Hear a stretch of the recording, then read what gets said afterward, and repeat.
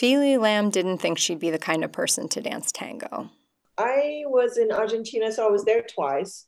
First time in 2010, I left New York to pursue a life in farming. So I started out in France, and through all the different communities that I stayed with, I started to learn about sustainability and permaculture, and I started to look for specific places where I can live and learn. I found this homestead in Misiones, which is the northeastern province of Argentina. And I was there for about 3 months when I met someone who really loved tango. She very briefly mentioned that I think you would really love tango. And I think somehow she felt like I would be good in it. And at the time the mention of tango, it brings up this image of a hyper-masculine male with a fedora and a hyper feminine female in a red dress in that very classic pose. Ugh. So of course I was like, oh, no way. If by some strange miracle you aren't familiar with tango stereotypes, a quick Google image search should clear up any confusion. You'll see row after row of men in dark suits embracing women in slinky dresses and heels. Sometimes the men wear fedoras, the women's dresses are always tantalizing and usually red. The men are always in the leading role. That stereotype didn't hold much attraction for Fili. But when she was back in Argentina a few years later, she came across a different image of tango, one that would draw her in and shape the course of her future. Someone mentioned tango queer. Tango queer is one of the original queer milongas of Buenos Aires. Milongas are tango dance parties, and many traditional ones were structured explicitly with the expectation of men leading and women following, even having the seating arranged by gender in some spaces. At a queer milonga, every dancer can lead, follow, or switch roles with any partner they choose, regardless of gender identity. I searched and I found the event, and I went to the milonga. We did the beginners class, and that's where I met Soledad Nani and Mariana do Campo. So that was the first time I saw two women dancing, and two women who were not in the stereotypical like tango dress and heels.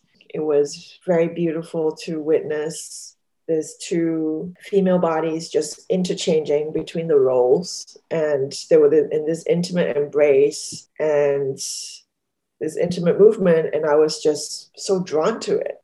There was something also about the fluidity of the masculinity and the femininity that I thought I witnessed, maybe I projected. And that was when I planted the seed of, when I move to a city, I want to learn how to do that.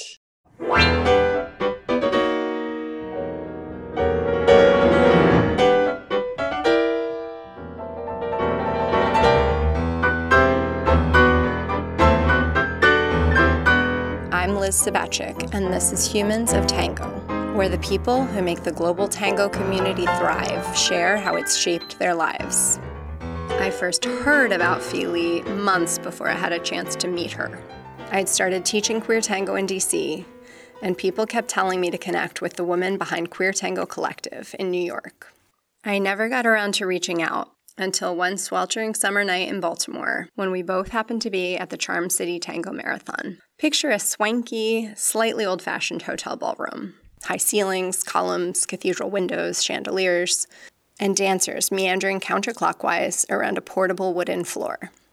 It was about 2:30 a.m., and I was getting ready to head back to D.C. when a friend said there was someone I needed to meet. I'd noticed Fili on the dance floor, but I hadn't realized she was the organizer I'd heard so much about. She stood out to me both for her deft, playful dancing and because in a sea of men in button-down shirts with dress pants and women in dresses and heels, Fili rocked an undercut hairstyle, slim-cut jeans, fitted jacket, and black and white leather leader's boots. If you didn't know leader's boots can be a thing, now you know. You're welcome. My friend made the introduction, and after exchanging warm smiles and a few words, Fili and I danced a tanda. That's a set of 3 to 4 songs, with her leading and me following. Her embrace was confident and gentle, and I remember feeling a curious combination of safe and exhilarated. That tanda made my night, and when I spoke with Fili over Zoom for this podcast almost 2 years later, I got a window into the process of exploration, inquiry, and connection that made it possible. So let's follow Fili back to New York, where that process began.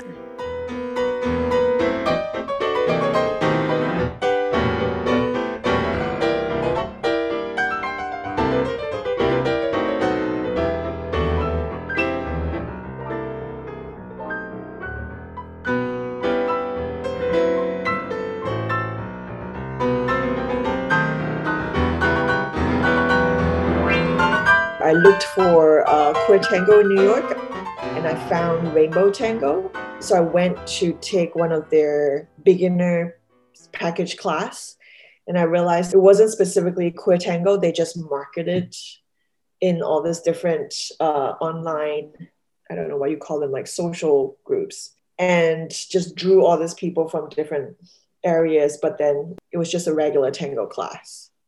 It was strange. I got there and I was like, well, I recognize some of these teachers as being gay, but then, the very first thing they taught was, let's stand in a circle and this is what happens at a milonga, at a dance floor. This is how a man invite a woman to dance. And they reenacted the whole scene of the women. He literally was like, it was like a scripted event. He was like, she's going to do this. She gives the mirada. So she gives the permission to invite. And then he does this sort of like chest forward, chest up, confident male cabeceo. And it was flirtatious. It was just complete. I was like, wow, interesting. The mirada and cabeceo are the wordless agreement two dancers make before dancing together at a milonga. As Fili described, traditionally the mirada refers to the woman's gaze and the cabeceo to the man's invitation. Far from an outdated ritual, when used correctly, it can be a super effective system for minimizing awkward rejections, including in a queer tango context. Basically how it works is that when you see someone you'd like to dance with, you try to catch their eye. And if you can't, there's a pretty strong chance that you have your answer. Here's the thing.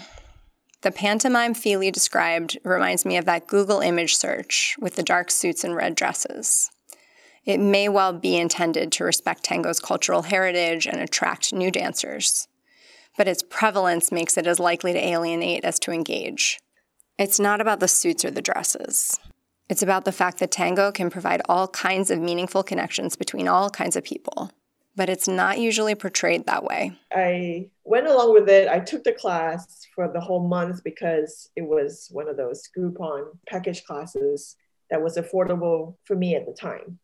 And I took it as a follower. I don't think I did it consciously. I think it was just they just separated us by, okay, all the guys stand here, all the women stand there. And I kind of just fell into that, okay, all the women, go to that side. And it was very clear to me, actually, after that first class that I was never, ever going to be asked to dance. If I had to dress up in the way that he described and I had to behave in the way that he had described.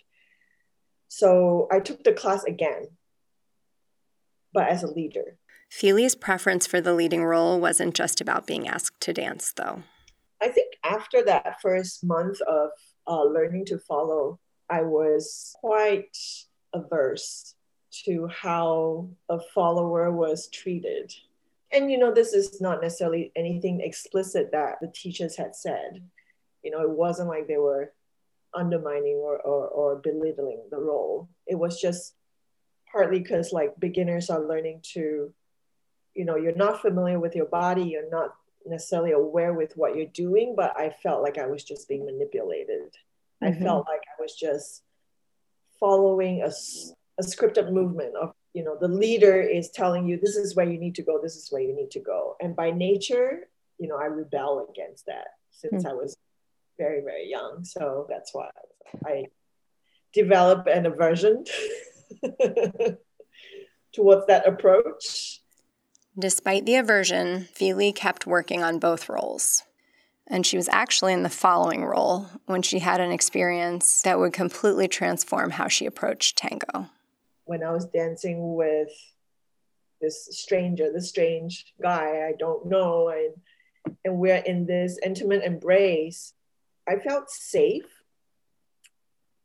I felt it was like I felt this person. I felt the humanity within this person. I felt the emotions within his body. And when I started experiencing that, I started to like pay attention to it. So every time when I was dancing with, didn't matter if it was a man or woman, I started paying attention to that part of the other person. And the more I did that, the more all these barriers that I had built started to break down. It was like a brick wall, a very thick brick wall that literally just started to crumble. And the feeling of like connecting with this human being, it didn't matter what their gender was, it didn't matter what their identity was. I was able to penetrate beyond all that and just relate from that place. And that experience, I think, has been the most profound experience I've had in tango. And that has informed what is really precious about this dance. Fili's discovery of the connective, emotional power of tango came early in her tango journey. She still had a lot to explore when it came to leading, following, and her own identity as a dancer. When I first witnessed Mariana and Soledad, and that's why I use the word project, because I don't think it's necessarily the truth of what was happening. It was sort of that the role itself, one I felt was masculine, the other was feminine, and it flowed when they switched the roles. But then also within each dancer, the role brought out a certain energy within them. So what I witnessed Soledad as a follower was different from what I witnessed within Soledad as a leader. It was subtle, but I was very drawn to how the dance can actually bring it out. But I think I have detached myself from that very naturally through the investigation of dancing, both as a leader and a follower. And I think that has also informed how I embody the roles and how they're being expressed outwardly. That has also informed the technique that I utilize and the dynamic of the roles. I think I see it as a yin and a yang. There is a masculine energy and there's a feminine energy, but I don't think that one is necessarily passive and the other one is active, or one is strong and the other is weak. There is that giving and there's that receiving. There is that cycle of energy. And it has qualities, but it's not as specific. That makes sense. I think so. To like a gender. Right. So you don't want to give it simplified labels. There's a dynamic there, but words might not be that useful to describe this particular binary. Yeah, exactly. Yeah. I feel like it has been a very long journey of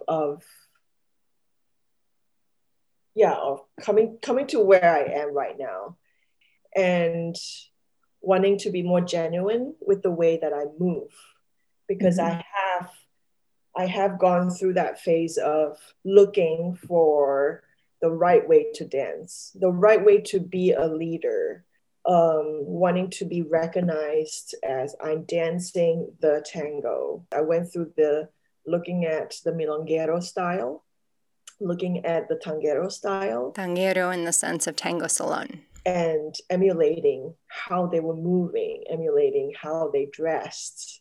It was like seeing what was being represented, taking that and putting it on myself and trying it out. And at the same time, just asking questions like, what is not working for me? What is working for me? What is it that I'm looking for? And moving from one question to another. And this was sort of happening concurrently with really wanting to understand the dance as this art form and finding the teacher, which I think has the biggest influence on the trajectory. So finding Carla Marano as my teacher and realizing this is feeling right in my body. This is fulfilling something, leaping into it, knowing that this is the right thing. And so when I did that, things just appear. The experience were coming to me rather than I was going for a specific experience. I started feeling like I was relating more to a more freer way of dancing. Like, for example, Chicho. For the first few years when I was watching him, I was like, oh, why would anyone dance? Is that tango? Like, oh my God, that's it doesn't look like tango to me at all. That's Mariano Chicho Frumboli, one of the most famous tango dancers of all time, known for his groundbreaking improvisation and jaw-dropping musicality. My words. He also happens to be my favorite tango dancer ever, and you can find videos of him in the show notes. But, I was like, I couldn't feel it in my body. I wasn't moved by it. But then later on, when I started watching it, I felt the movement in my body. It was like visually, I was like, no, I don't think I like it. But then the sensation in my body was telling me otherwise. And I was also realizing that I was moving in that way, not because I was consciously choosing to dance stylistically in that freer way. It was just happening. And then once I accepted that, okay, this is the way I dance, and this is the way I enjoy the movement, it just felt so comfortable and genuine.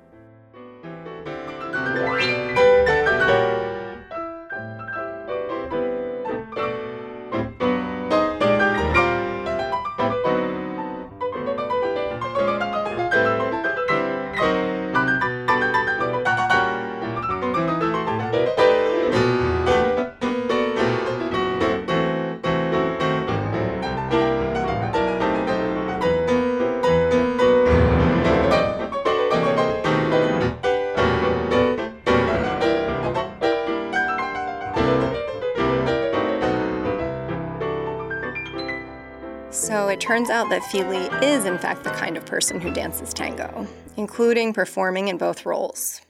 She takes seriously the chance to present a different possibility for gender expression in tango. She also works hard to keep herself in perspective and to honor every dancer's unique identity and expressive choices.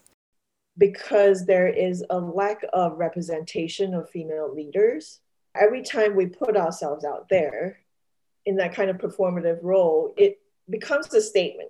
And so I start to consider, how do I want to dress? How do I want to relate to my partner? How do I want to relate within that space? It's sort of like everything that I do, everything becomes slightly amplified. But I don't want to overthink it. I don't want to over express or be too intentional with it, because I need to still stay from like, this is who I am. I'm not trying to make a statement of how women should be dancing the roles. So it's like, it's balancing those two, going back and forth of like, okay, I'm aware that this is happening in the public space. I need to also be always in touch with what's within myself and what feels right. And I think when I watch two very feminine women dancing together, and they're wearing heels, they're wearing a dress, maybe a red dress, I'm watching that with that same thing in mind, because I have heard people who really criticize, like, why are they choosing to wear heels? Why are they still reenacting that role, that gender role? And I think I want to believe that they're coming from that place as well, where this is who I am, and that is also how I can embody the role.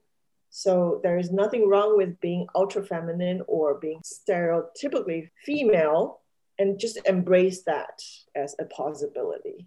And I think that is the beauty of now, of how we can actually just define it the way that we want to define it.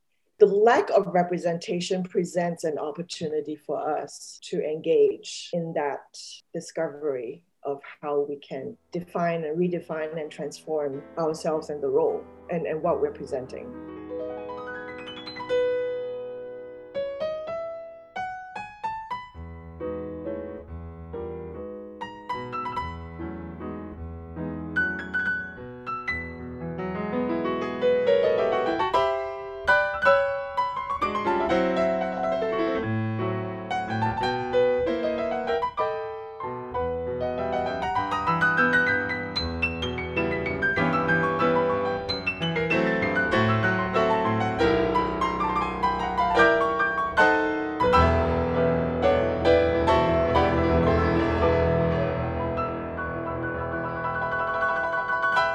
Like that abstract cycle of energy she described in reference to the dynamics of lead and follow, Fili's tango journey has balanced exploration and inquiry with intuition and acceptance.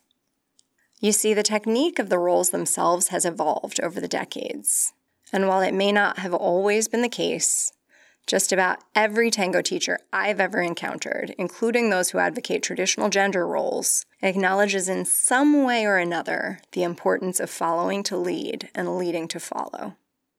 Like the black and white dots in a yin-yang symbol, both roles have a touch of their counterpart within them. This balance has influenced Fili's approach to tango organizing as much as it's influenced her dancing. She's passionate about bringing people together. She also respects her own limits and the autonomy of others. And I think when I started Queer Tango as in Queer Tango Collective in New York, it was coming from the place of creating a safe incubator for people who may have gone through different kinds of experiences, you know, where they may feel traumatized and have fears around being in the larger spaces, and to like allow that sense of safety and confidence to build. But eventually I wanted them to then have that confidence to go into that public space and to experience that same experience I had, to like feel each other's humanity. Because then at the time I was like, that's the bridge, you know, between differences. And it's just so, it was so profound. I wanted like everybody to be able to experience it. And do you still believe it's the bridge? I mean, I do believe it, but I think, you know, before I was trying to create it. I was trying to control it. And I was trying to preach and to lead it. Were you trying to lead it? And having gone through the years of wanting to control something that is not within myself, I've learned a hard lesson.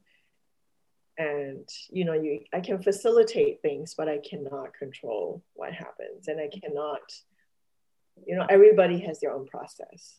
And that's a very big lesson for me. Like, I have my own process as well. And that person has their own process, and they need to go through what they need to go through. And, you know, we're all in different places and spaces. And I'm learning to not be judgmental of where people are, of how people are. And I think that's also part of like not judging myself for whatever faults that I perceive that I have.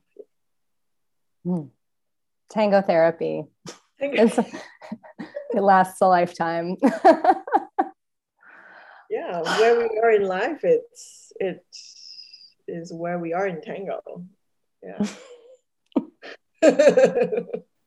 May we all have the strength and wisdom to ask the questions that will keep us true to ourselves, even as we change. And may we keep building those bridges in life and in tango. Thanks to Fili for sharing her beautiful and ongoing story, and to Pablo Estigarribia, whose song Chapado a la Antigua is featured in this podcast.